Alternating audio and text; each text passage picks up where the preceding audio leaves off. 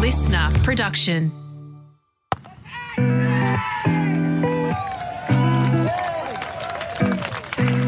Hello and welcome to Willow Talk once more. Adam Peacock with Brad Haddon. Hads, how are you? I'm excited.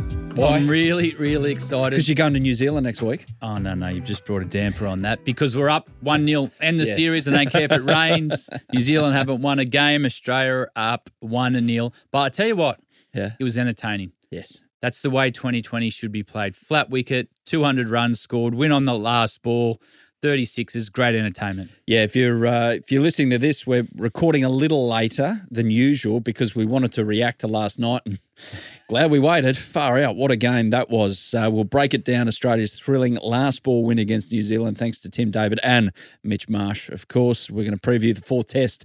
India, England on a dicey-looking pitch as well. Wasn't going to be any other way, was it? Yeah, that's an interesting one, a decision from India, though. We'll get into it later, but the wicket looks like it's only going to last 3 days, and that brings England right back into the contest. And we're going to walk down memory lane with Hads and his battles against the Kiwis. It feels like it should be its own series set aside, like one that just sits there and you can go in and out any time, like a 3 to 5 part series. But no, we'll as long as it ends with the 2015 World Cup, I'm happy. What does it say on the rundown? Sure does. Sure does. With you and George Bailey on that balcony as the sun came up breaking the trophy. And we're going to finish with our risers and fallers, of course. And before we get into it, thanks again for reviews and ratings. We're up to 291 on Spotify, closing on the 300. And we've rocketed up to 91 on Apple Podcasts. Another review Hads from Boxy80 titled Essential Cricket Pod. Great show, funny and informative. The PI55 taking out of Bazball never ceases to bring about a laugh. Keep up the great work. I mean, Bazball is just stuff from heaven for a little show like ours, isn't it? Because it always gives us something to talk about. Well, it's entertainment. And what it's brought to the game, it's brought a lot of talking points with different opinions. But I'm all for it. I'm all for the style they play. But it still opens itself to a bit of fun from our end. Also, please give us a follow on Instagram and TikTok. Search Willow Talk Podcast. And for those who like to see us, you can watch full episodes on YouTube as well. Hello, YouTube. And we had lots of comments about how I got the margin of defeat wrong in that third test between India and England. Of course, it was 400. I nearly got it wrong again. It was 434 runs. Don't piss India off. No, and I did. And I go, I think I said, it's 343. And then I corrected it to 334. And then I thought about it. I went, well, that's obviously burned into my subconscious, isn't it? 334. Hope you don't do your own invoices. I do, actually. I wonder why the mortgage repayments weren't going through as smoothly. But 334 is a famous number in Australian cricket. But 434 is more fun. Yeah, true. That's a bigger defeat in this instance. But and we had this comment as well. As a Pommy, it pains me to say I agree with everything you guys said about that third test and Joe Root and his batting. It's just like Joe Root, though, and we'll get to the preview in a moment. It would be like him to just come out and play superbly in this fourth test. He's that good. Well, he is that good. And I think that's why the conversation around somebody's shot selection is so worldwide. Actually, it's coming from everywhere because his record's outstanding. He's probably the best batsman ever produced from England. So he's just given teams an opportunity to get him out where normally he's so hard to get his wicket. I tell you another thing that came up this week. You know my love for a trucker cap. Yeah, I'm well aware. And my collection is growing and growing. Yeah, you've got like you'd be like Michael Jordan's spare room with all these sneakers, I reckon, with your hats. But a lot of them are coming from our listeners. So send them in, I'll get them on the show. We've got one from you because normal hats don't fit your head. No, I've got an abnormally large. I've got a Sean Abbott style cranium. So they've got one sent in for you. Allied beef. Yeah. Thank you. How good's that? Thank you very much. I'll swap it out for the Lakers. That's the first hat I haven't seen, apart from a bucket, that fits your head. Oh, it's on the last rung as well, and it's still pretty tight. So anyway, no, thank you, Allied beef. Send them in. We'll get them on. Do they do a nice sirloin or something like that, this mob? They'll look after you. Yeah, thank you very much. And you got your Canberra Raiders hat. Yeah. And there is no chance in hell I'm wearing anything like that. So, well, good luck to the milk this year. Mate, you will be when we're top 4 this year. Dreaming. More likely to get a red carpet rollout when you arrive in New Zealand than that happening, Hats. Anyway, That's rugby league. Oh, yeah. And rugby league season just around the corner, but we're well in cricket season still, and we're going to reflect happily. It didn't look like it for stages there. That win in Wellington for Australia, the T20 boys getting it done by 6 wickets with precisely 0 balls to spare. Thanks to Tim David, New Zealand crushed out 3 for 215. At one stage, 1 for 174.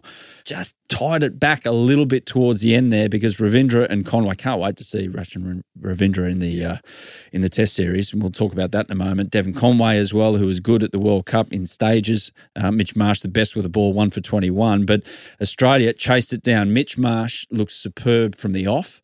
He flicked one off his pads that looked like he barely hit when 90 metres, about 25 rows back. And Tim David went berserk at the end, 31 of 10 balls.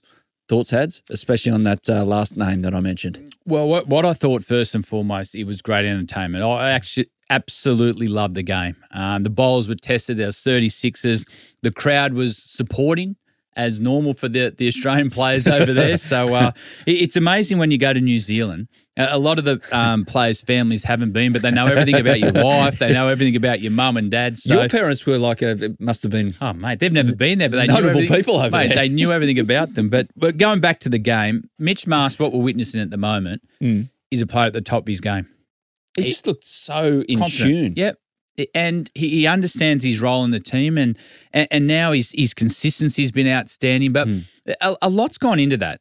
You've got to remember, take 5 years back to where Mitch Marsh was. At times he was the most popular player in the change room. He was not always liked by the Australian public. I'd put him as one of the more unpopular people just because of his last name. Yeah, but the way he's playing now, he's at the top of his game. He's leading this Australian 2020 team with a smile on his face. And first and foremost, he's performing under pressure. That knock was outstanding. To be able to chase 215, it's a record chase, actually. But the other man we want to talk about is Tim David. And he's a really, really interesting story. And I like the story, what he's done.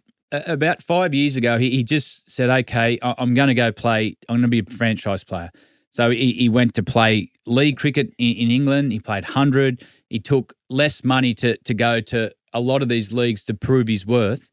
And now he's a gun for hire in 2020 cricket all over the world. What was his rep before that in Australian cricket coming through? Did he have much of a reputation? Well, not really. He actually played for Singapore.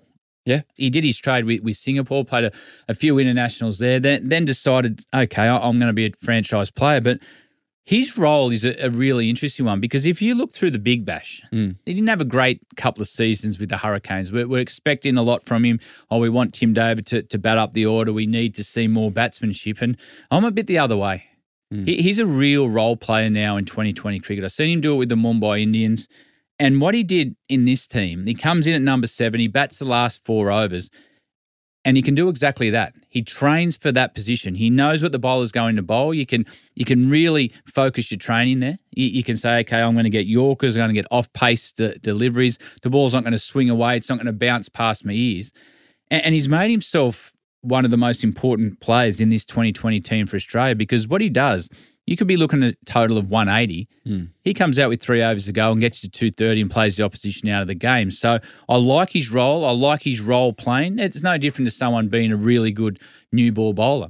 He said, okay, my role is I've got a lot of power. I'm going to train to face those last overs. And he's been consistent since he's come into this Australian team, but he's winning games, which is the most important thing. Well, his last 4 for Australia, 37 off 17, 31 off 14, 41 off 19, 31 off 10, all not outs. So he doesn't have an average in his last 4 games. It's just accumulating runs and he's What's the strike rate? Yeah, the strike rate is well over 200. So it's helped by last night. But yeah, I think it was a couple of English summers ago that he had a kind of breakout with the 100. The white ball. It was the 100, was it? I can't remember if it was the blast of the 100.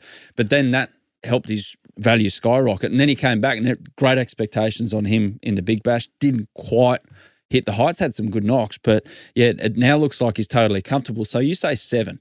Like a lot of people look at that last night and go, well, we've got to give him up to 5 or 6. What it is, take the number out of it. So you put him down on the list at 7.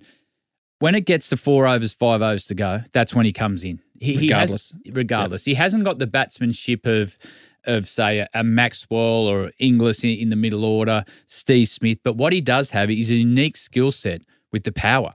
And he trains for that. He trains for that role. So, and that's what 2020 cricket's about, having your different role players who can bowl at different times, but he owns that last 5 overs. So you don't win that game last night with just conventional batsmen. No.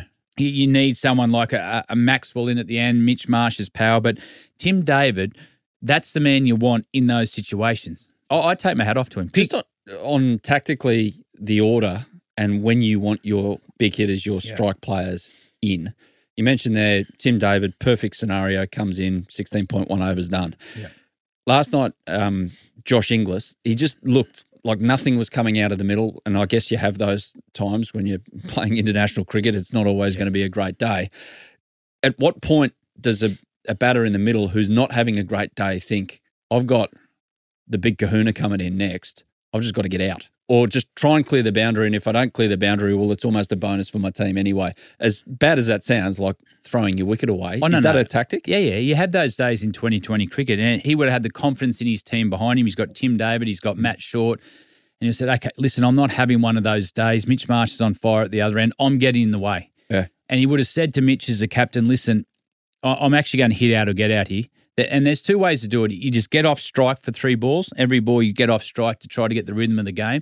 Or you just try to hit the next 4 balls into the stand. If you hit a couple, all of a sudden your innings gets momentum, or you sky one to deep long on, you walk off, and he's got confidence in the players behind him. Yeah, Mitch Marsh, by the way, averages 80 in 7 matches as T20 captain, so he's blended into the role quite nicely, you'd say. Well, you know what was interesting most about the way Mitch played? We know he's got power, and as you touched on that, just flick off the hip, it went 95 metres, I think he's got power both sides. Some players you see he's only got power in one area. Well, now he knows how to use it. Yeah. It's not all about trying to hit every ball for 6. He was in control of that run chase.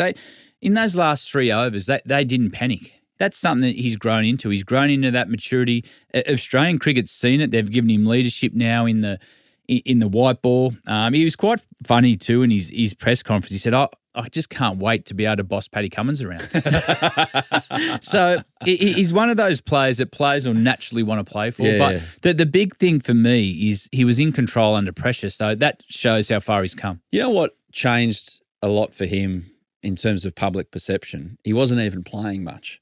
Was the test, the Amazon series. So it showed someone like me his true personality. You know, the air drums and JL walks in and he all of a sudden stops. He's taking the piss. The morning coffee walks about how good a teammate he is. So you look at it from a player's perspective when, you know, cameras are everywhere now and everyone wants to do a Netflix doco. But that changed a lot for Mitch Marsh, which really, really helped. And I'm glad it happened because you got to know what he's really like. And I think everyone, geez, you've got to be a grumpy bastard not to like Mitch Marsh. Well, what it did show is what everyone in the team was trying to tell the Australian public. Yeah. It's more to playing for Australia and being involved in good teams and just sometimes your batting and bowling numbers. It's how you fit into an environment. And with the Australian cricket team, you might be on the road for 6 months. So if you're not a good person and fit into that environment, well, you don't last. And what now we're starting to see a mature cricketer, a cricketer that has been scoring runs when Australia need them. We've seen the test matches. We've been 4 for 16. Mitch Marsh comes out. He's won the Allen Border medal, but that's all come off the back of now. And just watching the way he moves, the way he speaks to the media, he's just a player at the top of their game. There's no better feeling than where Mitch Marsh is at the moment when your game is at that stage. Geez, I'd love to get out of here the biggest whinger on tour of all time. I know you won't give it up because you don't want to talk negatively of people, but... No, never in Australian team. Anyone won. Accusations that you might have been a bit of a mope sometimes. Not once. Really? I loved every minute of it. You did not. I did. Impossible. No, every minute of it. Impossible. No, you're wrong. Every minute of it. Yeah, righto. You can't tell me. That's a challenge for me over the next 3 months when we get guests in. I loved every minute of being. You don't take it for granted. Okay. Because I remember I also had it taken away. I had it taken away. I walked away from the game. You did, but before that, no. Before you got your jolt of reality, no, never whinged. We'll get into that for sure. Just back to Tim David. He hit an incredible 6, but the thing was he didn't time it. So I'd shudder to think what would happen to that ball if he got it out of the middle. It went 98 metres. It actually went so high, I think, in the International Space Station, they saw something go past. Was that a comment? No, it was just Tim David down in Wellington. But What's the biggest six you've ever seen? And in terms of being there live and just being totally in awe with a ball going into orbit. Mate, the biggest six ever on record, and it was Brett Lee. Yeah, at the Gabba. At the Gabba. That went 142 metres, but it went through or nearly over the grandstand and landed in the practice nets. You have to understand, if you go there and look, you can't hit the ball that far. Even if you stood just before the grandstand and threw the ball up and hit it over, you might hit, I don't know, out of 10 shots, you might hit 5 over. It's an enormous hit. That was the biggest hit. And I think that was, remember the Kookaburra bats with carbon on the back? Yeah. That was the end of them. They made a huge difference. It was like the fast suit in swimming. But the other one was... Were you there, by the way? No. You weren't there? No, I wasn't there. The other one was, remember when Chris Lynn, when Lynn's sanity started at... He hit Tatey? He hit Tatey at the top of the Gabba. Yes. But you remember the little wink? but that was at that stage where Linny was on fire. He was making his name as a gun for hire in 2020. That everyone in Brisbane turned up to watch him. But what people don't understand is that's when Tatey was at his best. He was bowling a warm-up balls at 151 and Linny just hit it as miles. Mark Waugh hit a couple of really good ones when I used to play with him. His were effortless. I think my best, I got Lance Klusner on top of the members stand. At the SCG? Yeah. Was the pitch short side? It's irrelevant. Or just picture hitting the top of the members. Big, proud South African that Lance Klusner was and is. How did he take it? You know what? I've got to be honest. The wicket was over the one side, so it actually wasn't that big a hit, so he just turned back and walked. But when I tell the story, I don't have to tell you where the wicket was. No. All I've got to say is go stand out the middle of the SCG and look at the top of the ladies' stand. You've got your mates who run the beef company and you've got your own mustard company and mayo company that puts everything all over these stories. The biggest one I saw with my own eyes was at the SCG, because I used to love going to the SCG for the one-dayers. Simon O'Donnell one night. Like, as a kid, everything's bigger. Yeah. So this was the first time that I'd seen a really big six. Yeah. Simon O'Donnell hit one, I think it was onto the top of the Barwongle or next door onto the ladies. It went so friggin' high. And it made me think, a guy like Simon O'Donnell, who now is in the media and people might not realise how good a sportsman he was. He played AFL footy as well. Huge unit. Very good at that. How he would have gone in T20 cricket. He would have dominated. Oh, well, he would have been the prototype. I tell you the other one with Simon O'Donnell. In the Shane Warne stand now, you got the Shane Warne stand and you've got a different coloured seat where Simon O'Donnell hit a ball in a Shield game. Really? And that was back then where bats were like a toothpick. You hit it now and you go, mate, I'm not going to use that. Don't even humour me with that. But Simon O'Donnell hit it, I think it's the second or third tier. And if you're looking into the Shane Warne stand, it's a different colour seat where he hit it. It's the same as Bingers. You look and you think, how can you hit a ball that far? And especially with the bats he used to do. But yeah, he would have been, he'd be spewing. He would have been going for what, 4 million? Easy in IPL. Good bowl. Yeah. And good bat, could hit a ball. Hilton Cartwright as well, special mention, wasn't there that night, but in the Big Bash a couple of years ago at the MCG where he put it, like top decked it. It was an incredible hit. So slide into our DMs on Instagram and TikTok. Let us know your biggest six you've ever seen in your life. Have you ever hit a six? No. I was, like always, just opening bat and just get off strike. Or stay on strike and over, and then the other guy got to go. That means your only six would have been if you're facing a fast bowl, you close your eyes for a hook shot, top edge, and you get abuse at the bowl and you go, where's the ball gone? It's gone over the keeper for 6. That's where you would have hit yours. Yeah, and as you mentioned in the start of that sentence, I probably farted at the same time as well. Anyway, back to the T20 in Wellington. Australia, now the first team in T20 history, managed to concede 200 or more in 4 straight games. There's a problem. We're winning them. Yeah, but is it a problem? No, there's not a problem. Just winning papers over cracks sometimes. Well, sometimes it does, but what it also has allowed is if you go back to those games, we've been trying a lot of different bowlers. We've been experimenting with what's our best team leading into the World Cup. So we've given guys that we've seen Hardy come out and use as an all-rounder. We've seen Green playing. We've seen different bowlers used. So Yeah, I'm not too worried about that. They've been great surfaces. Like the surface in Wellington was outstanding. And it will be at Eden Park, isn't it? Yeah. That's pretty much Eden like the Park. table where... They're feral. the crowd. Yeah, we'll get to them a bit later on. We'll save that one for your segment later. No, I'm not too concerned. What I'd like to see now in this series, I'd like to see someone like a Nathan Ellis have a go. Yep. You've got your three main fast bowlers who it's very unique in this modern day that play all three forms of the game.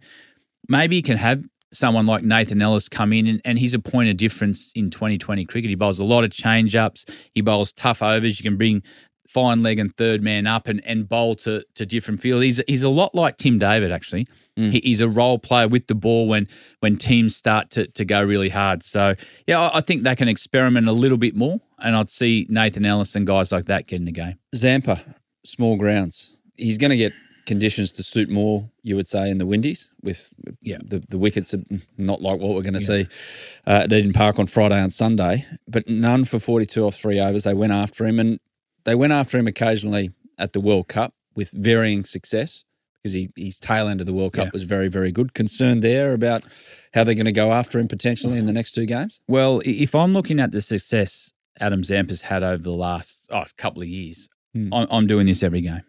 I'm saying, you know what? Just throw the bat at him. Yep, take him on. Have a plan. Do all your analytics about, is he going to turn the ball past my outside edge? Very unlikely.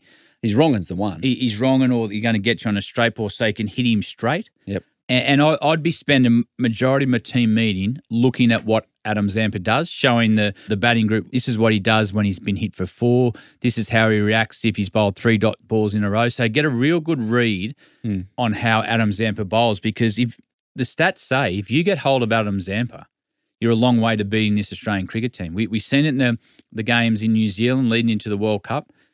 We won the first 2. They got hold of Zampa in the next 3. We started the World Cup slowly off the back of teams attacking Adam Zampa, and then he woke up and he was outstanding. He probably could have been player of the tournament, actually. Yep. So, expect that a lot more. He's intelligent enough to know that. With the analytics, is that how it works, generally speaking? There is defined patterns, especially like people like Adam Zampa who've played the amount of games they have internationally, that he gets hit for 4. This ball is 90% going to be this. The ball after 3 balls, 3 dots. This is going to be with around the world. That's pretty consistent. Yeah, that's how much you would be looking into it. The reason you would look so deep into it, if you're part of the coaching staff and you're lined up against Australia, they're world class everywhere. We're winning every tournament.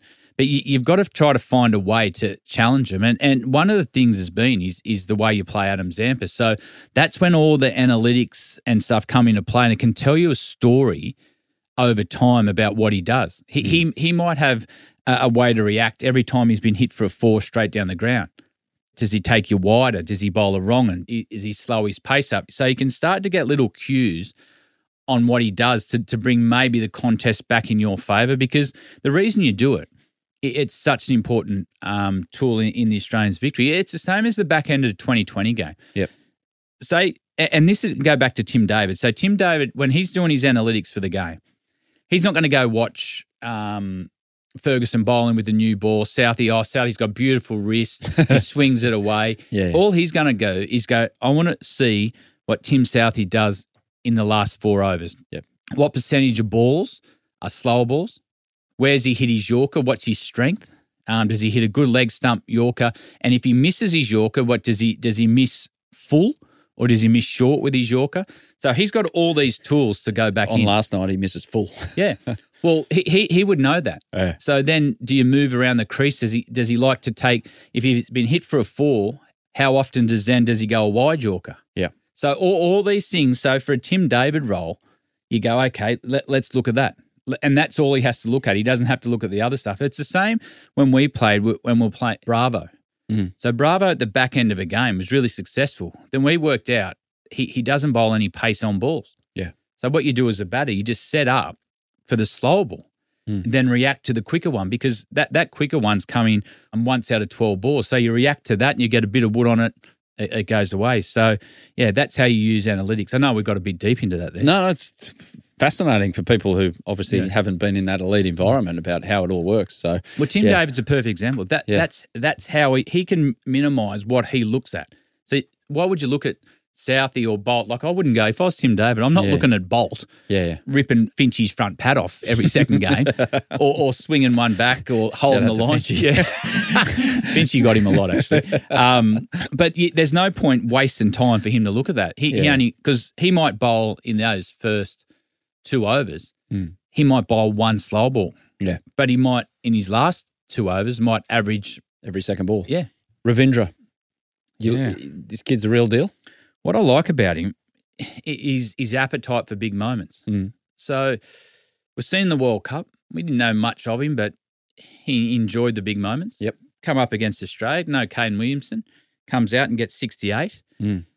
He's going to be an interesting journey over the next couple of years. It's going to be interesting to see how he responds in the Test match as well. So we're flying in Test cricket. He's done everything to say he's going to be successful. But like Kane Williamson, he's one of the best players, if not the best bat New Zealand's ever seen. His record against us isn't great. Yeah. So it's going to be interesting to see how Ravindra goes. But everything at the moment leads to a class act. Because it feels like at this stage he's still new. Yep. And people are, you gather intel. And back to what we were just talking about analytics. The question is, has the Australian Test side picked a hole some way of his technique that they can really try and exploit? And he might be good enough to get around it. He might know it's coming. Reverse analytics, like the Kiwis will go, mate, you've got a problem here. They're going to target this. Yeah. Deal with it.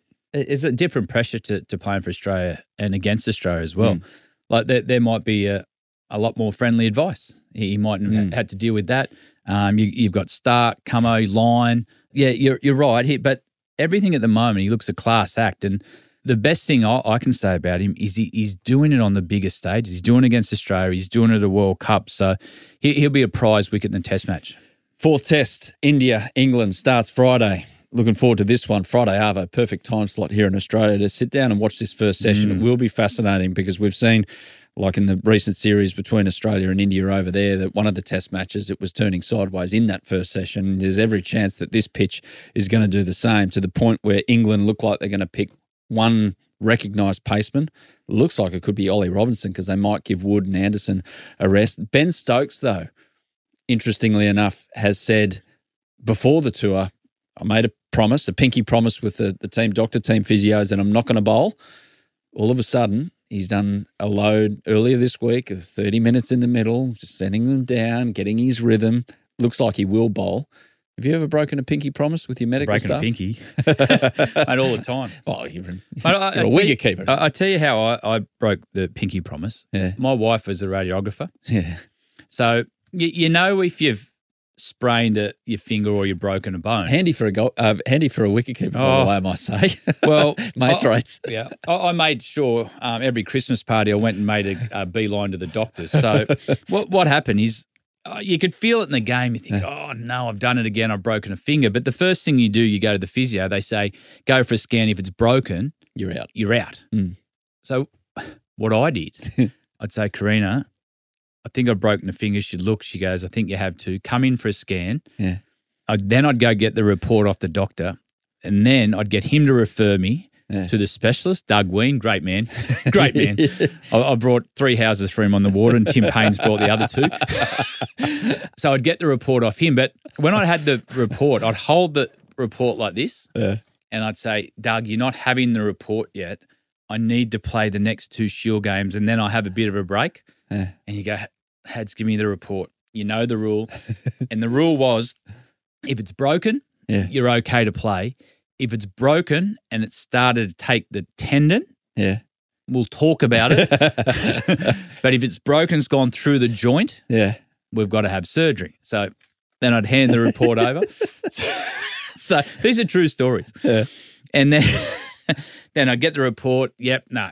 Yeah, I can handle the pain. Yeah, no worries. Oh, hang on, this is a bad one. We've got to put you in tonight, get the surgery done. But then I'd go back to New South Wales. I'd go to the physio and say, I've broken my finger. He goes, oh, no, we've got a Shield going. He goes, no, I'm right to play. I've seen the surgeon. I've seen the specialist. Here's a report, and I can handle the pain. All right, see you training. So there's only once where he said, oh, no, you're out. Yeah. I said, oh, Doug, I've got a final in 8 days. He goes, 8 days? He goes, can you play with the stitches in? I said, yeah.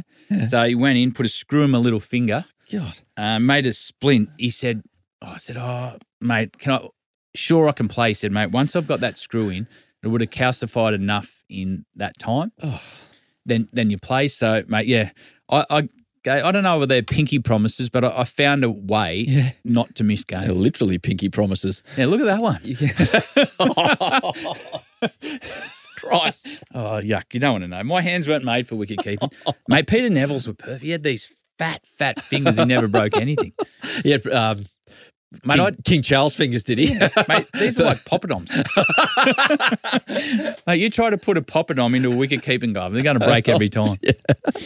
By the way, just back to what your lovely wife, Karina, does for a living, trained.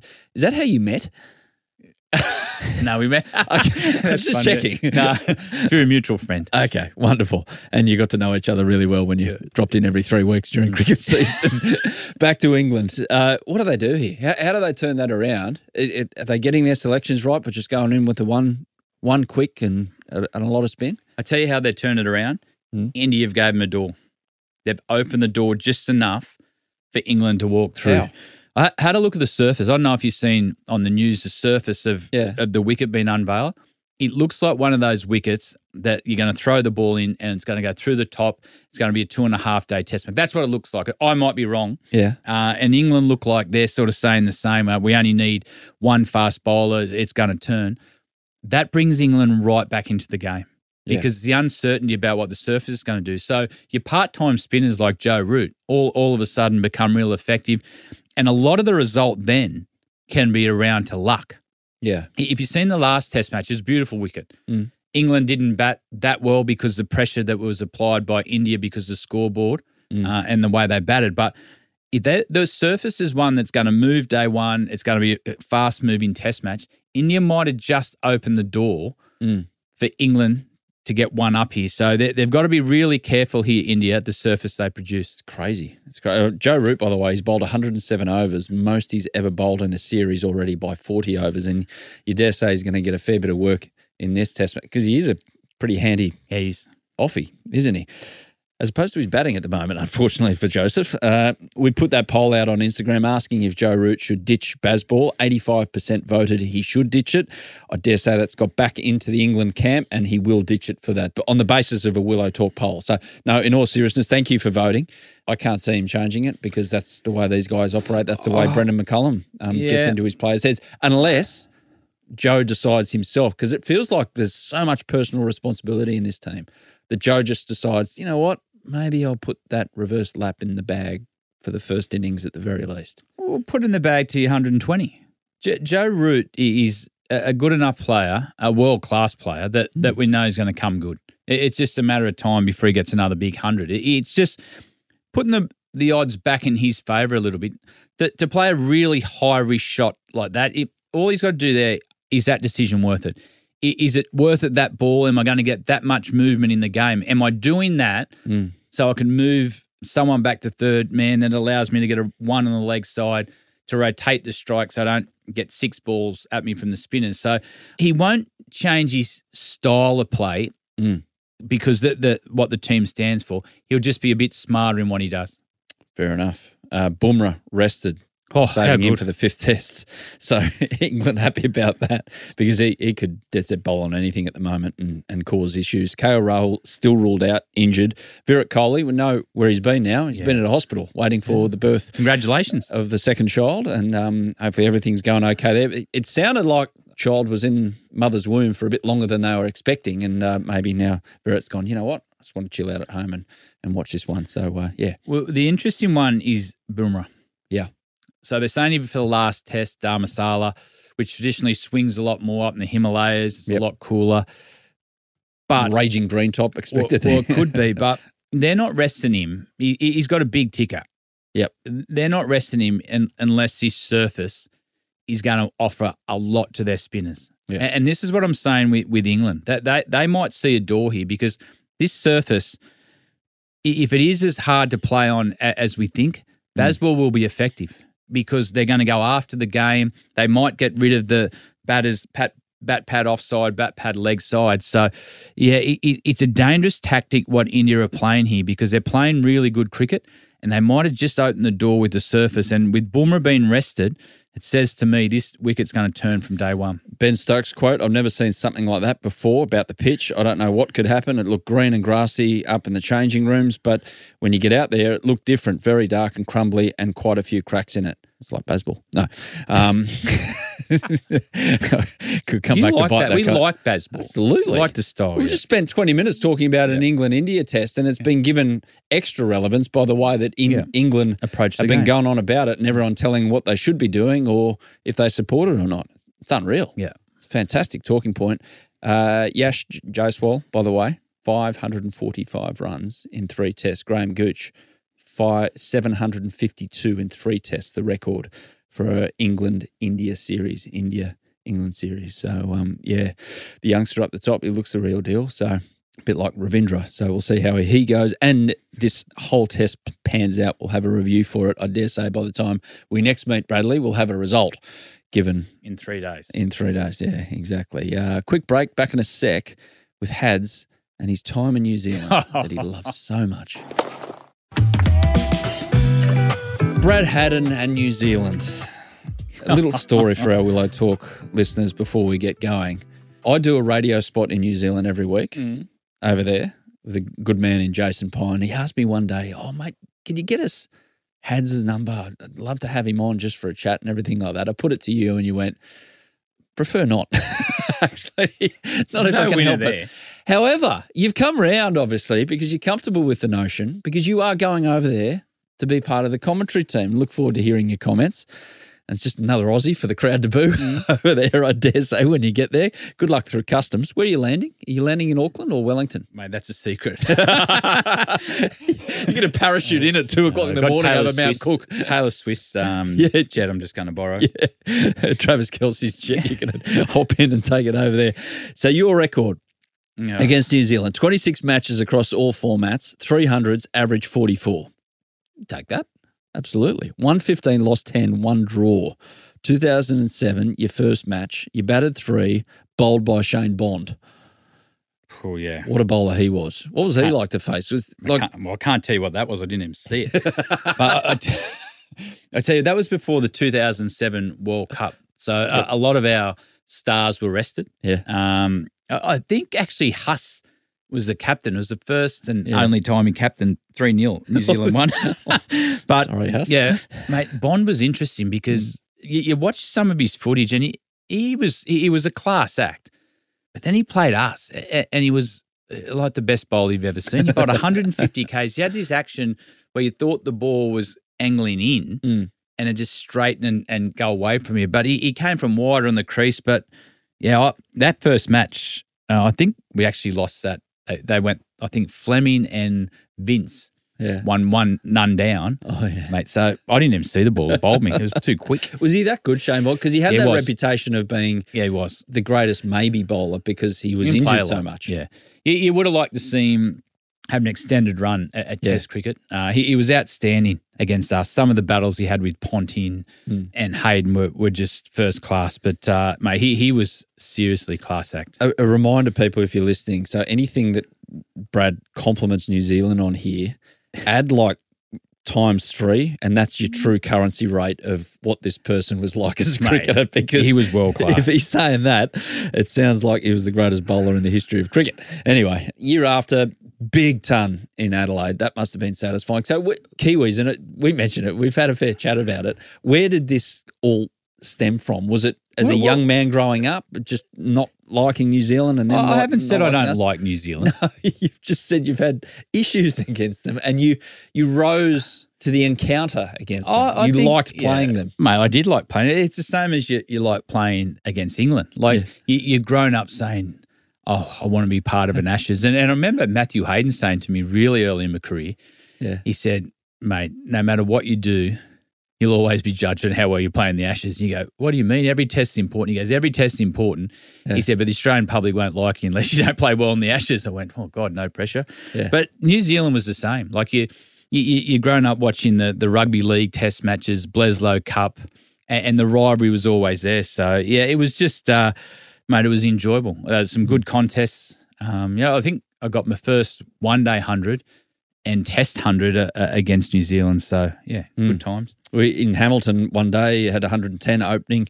You lost the Super over in Christchurch that year as well. Both teams scored 214. Your mate Brendan McCullum, 116, scooping Sean Tate. Well, that was the first time we've actually seen the ramp. Yeah.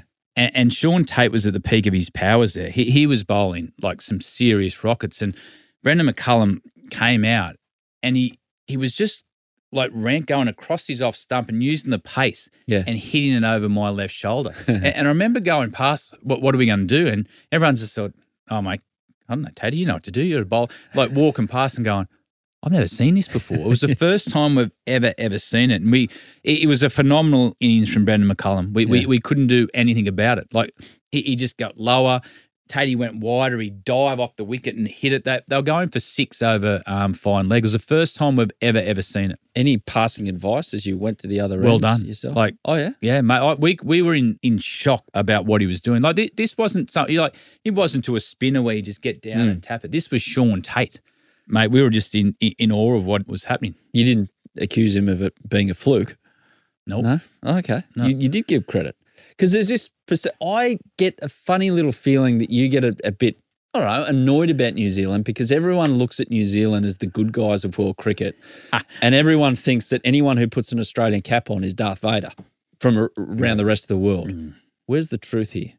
Well, do the Kiwis – mate, they sledge it as much as anyone. Yep. You copped it early days from the Kiwis as much as anyone. And we're talking players, not crowd here. The crowd's it's a given to level. the crowd. Different level. We'll get to the crowd in a moment. But the Kiwi players, they don't mind a bit of a chip, a bit of advice. Yeah. Is it that different to what Australian players have done historically? It's the same. It's no different. They're the same as us. Just with different accents. Oh, we're better. You won a test series in 2010 as well. Pup, 168. Phil Hughes going berserk, 86 off 75 and a 10-wicket win. Mitch Johnson, man of the match with 10 wickets in that second test. Test series debuts of Warner, Stark, Pattinson at the Gabba. Lost second test in Hobart by 7 runs. That was a bit of a galling experience. But 2015 World Cup, Eden Park, crazy game of cricket. Crazy game. I mean, you look back now and you think that New Zealand won that by 300 runs, the way they carried on about it. However, idiotic finish to the game. Mate, unbelievable finish. Unbelievable game, great atmosphere. Kiwis did really well. They bowled us out for 150. Crowd was up, mate. They were vocal. It was a great atmosphere. What did you get? Top scored, actually. Yep. What, 23? No, 47 or 40-something. I tell you, it was funny. Did you cop it when you walked off? I remember batting with Paddy Cummins and a ball like sort of left me and there was a big cheer. I'm thinking, God, what's the cheer for? And Paddy's coming down. He goes, that's 154. It's 154. And he goes, what are you going to do? I said, get to the other end. And he's only young. He goes, no. So I dropped and got to the other end. let Paddy go. And Paddy was dumb enough to run through for the run. We had to take every run that was on offer. He wasn't protecting your tail there. But then McCullum came out and was dynamic. Yeah. Took the game away. He was 70 or something real quick. Then all of a sudden we got him out. Things changed really quick. So they looked like they were going to go to an easy victory. They got down to 9 down and Kane Williamson was batting. He ended up check drive and come over for 6. New Zealand win. So crowd's going off. There was times in the game where the crowd was so vocal, nothing at all.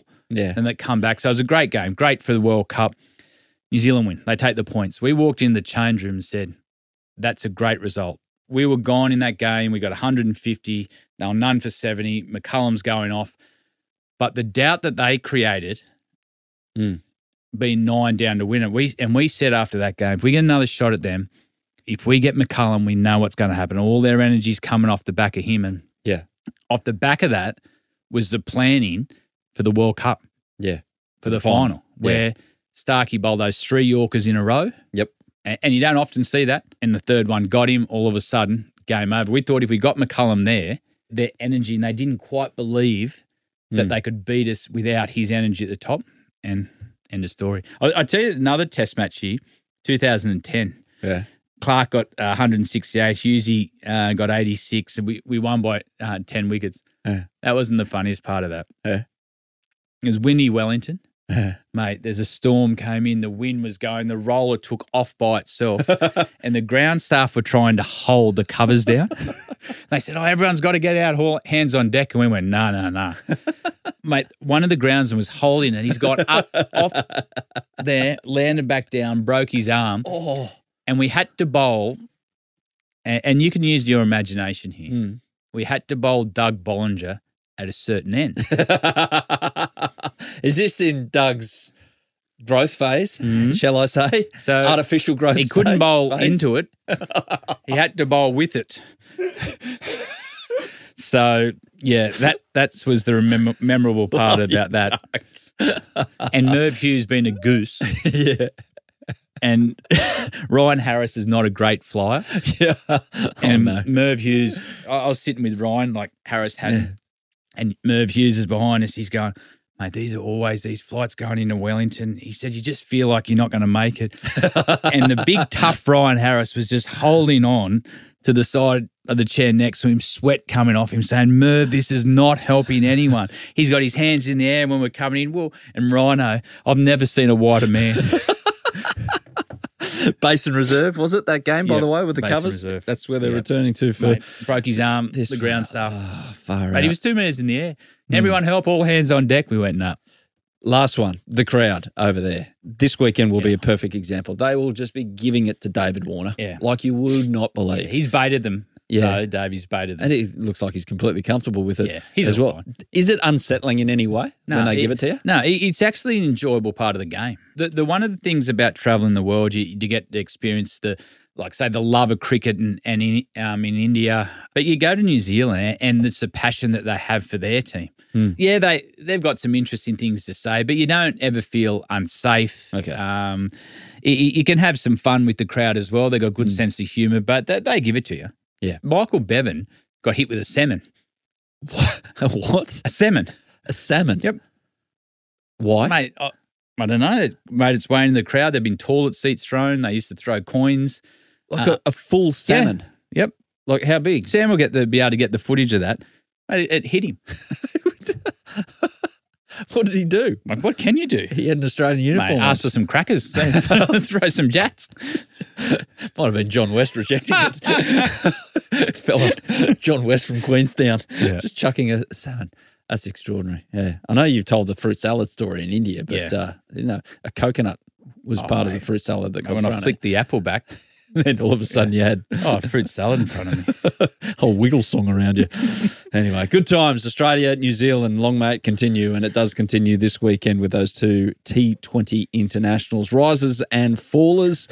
Shout out to what will be risers, all the Australians playing in the Women's Premier League that starts this Saturday. Our co-host, Heels, the captain, she's captaining the Lucknow franchise over there. They're playing in 2 cities, but I think it's 13 Australians involved. So interesting to see how Annabelle Sutherland goes as well, given her last few months and how she performs over there. And your favourite batter in women's cricket in Phoebe Litchfield, she's over there for the first time. Best ever. Here we go. So looking forward to that over the weekend. The European Cricket League continues. Spanish batter Mohamed Babar hit back-to-back sixes in Spain's match against the Czech Republic one-handed. Have you ever seen anything like that? I've never seen. I've seen a couple of hook shots where your hand comes off and you continue with the ball, but I've never seen anyone stand there like a tennis player and whack it over mid-wicket. Wow. Anyway, and fallers? Any fallers? I've got one that goes into both categories, actually. Yeah. And it's not to do with cricket, but my young bloke, Hugo, him and his mate were over, they're watching the cricket, they're sitting in the kids' room on the beautiful rug that the wife's got, knows not to have his food in there. Yeah. His mate's there, so you take your food in, your drink. So spilt the orange juice all over the carpet. Oh, no. Anyway, we're upstairs and you could hear the vacuum cleaner, you could hear a bit of kerfuffle going on. So he's tried to clean it, which I think's a riser. So it went from being an orange juice stain the size of your fist to an orange juice stain the size of 2 football fields. But you can imagine my wife's reaction. Like, she was ready to blow. Yeah. And I said, I don't think you can. I think we've got to see this as a positive. She goes, what do you mean? I said, well, he tried to clean it. he did the right thing. I said, so we've got to say, mate, well done. Next time, come and get us. We can help you do that. Yeah. But, mate, for an 11-year-old to try to clean it up himself. How bad was the stink? Orange juice is not a nice smell. Oh, well, it was Could have been milk. Yeah, it was only little. Yeah. Till he tried to clean it. It was massive. Hugo, you've been taught well by your parents. Congratulations. Mate, he's brought up well, that kid. Yeah, exactly. After his parents beautifully met when he was getting one of his dodgy digits fixed one day. There you go.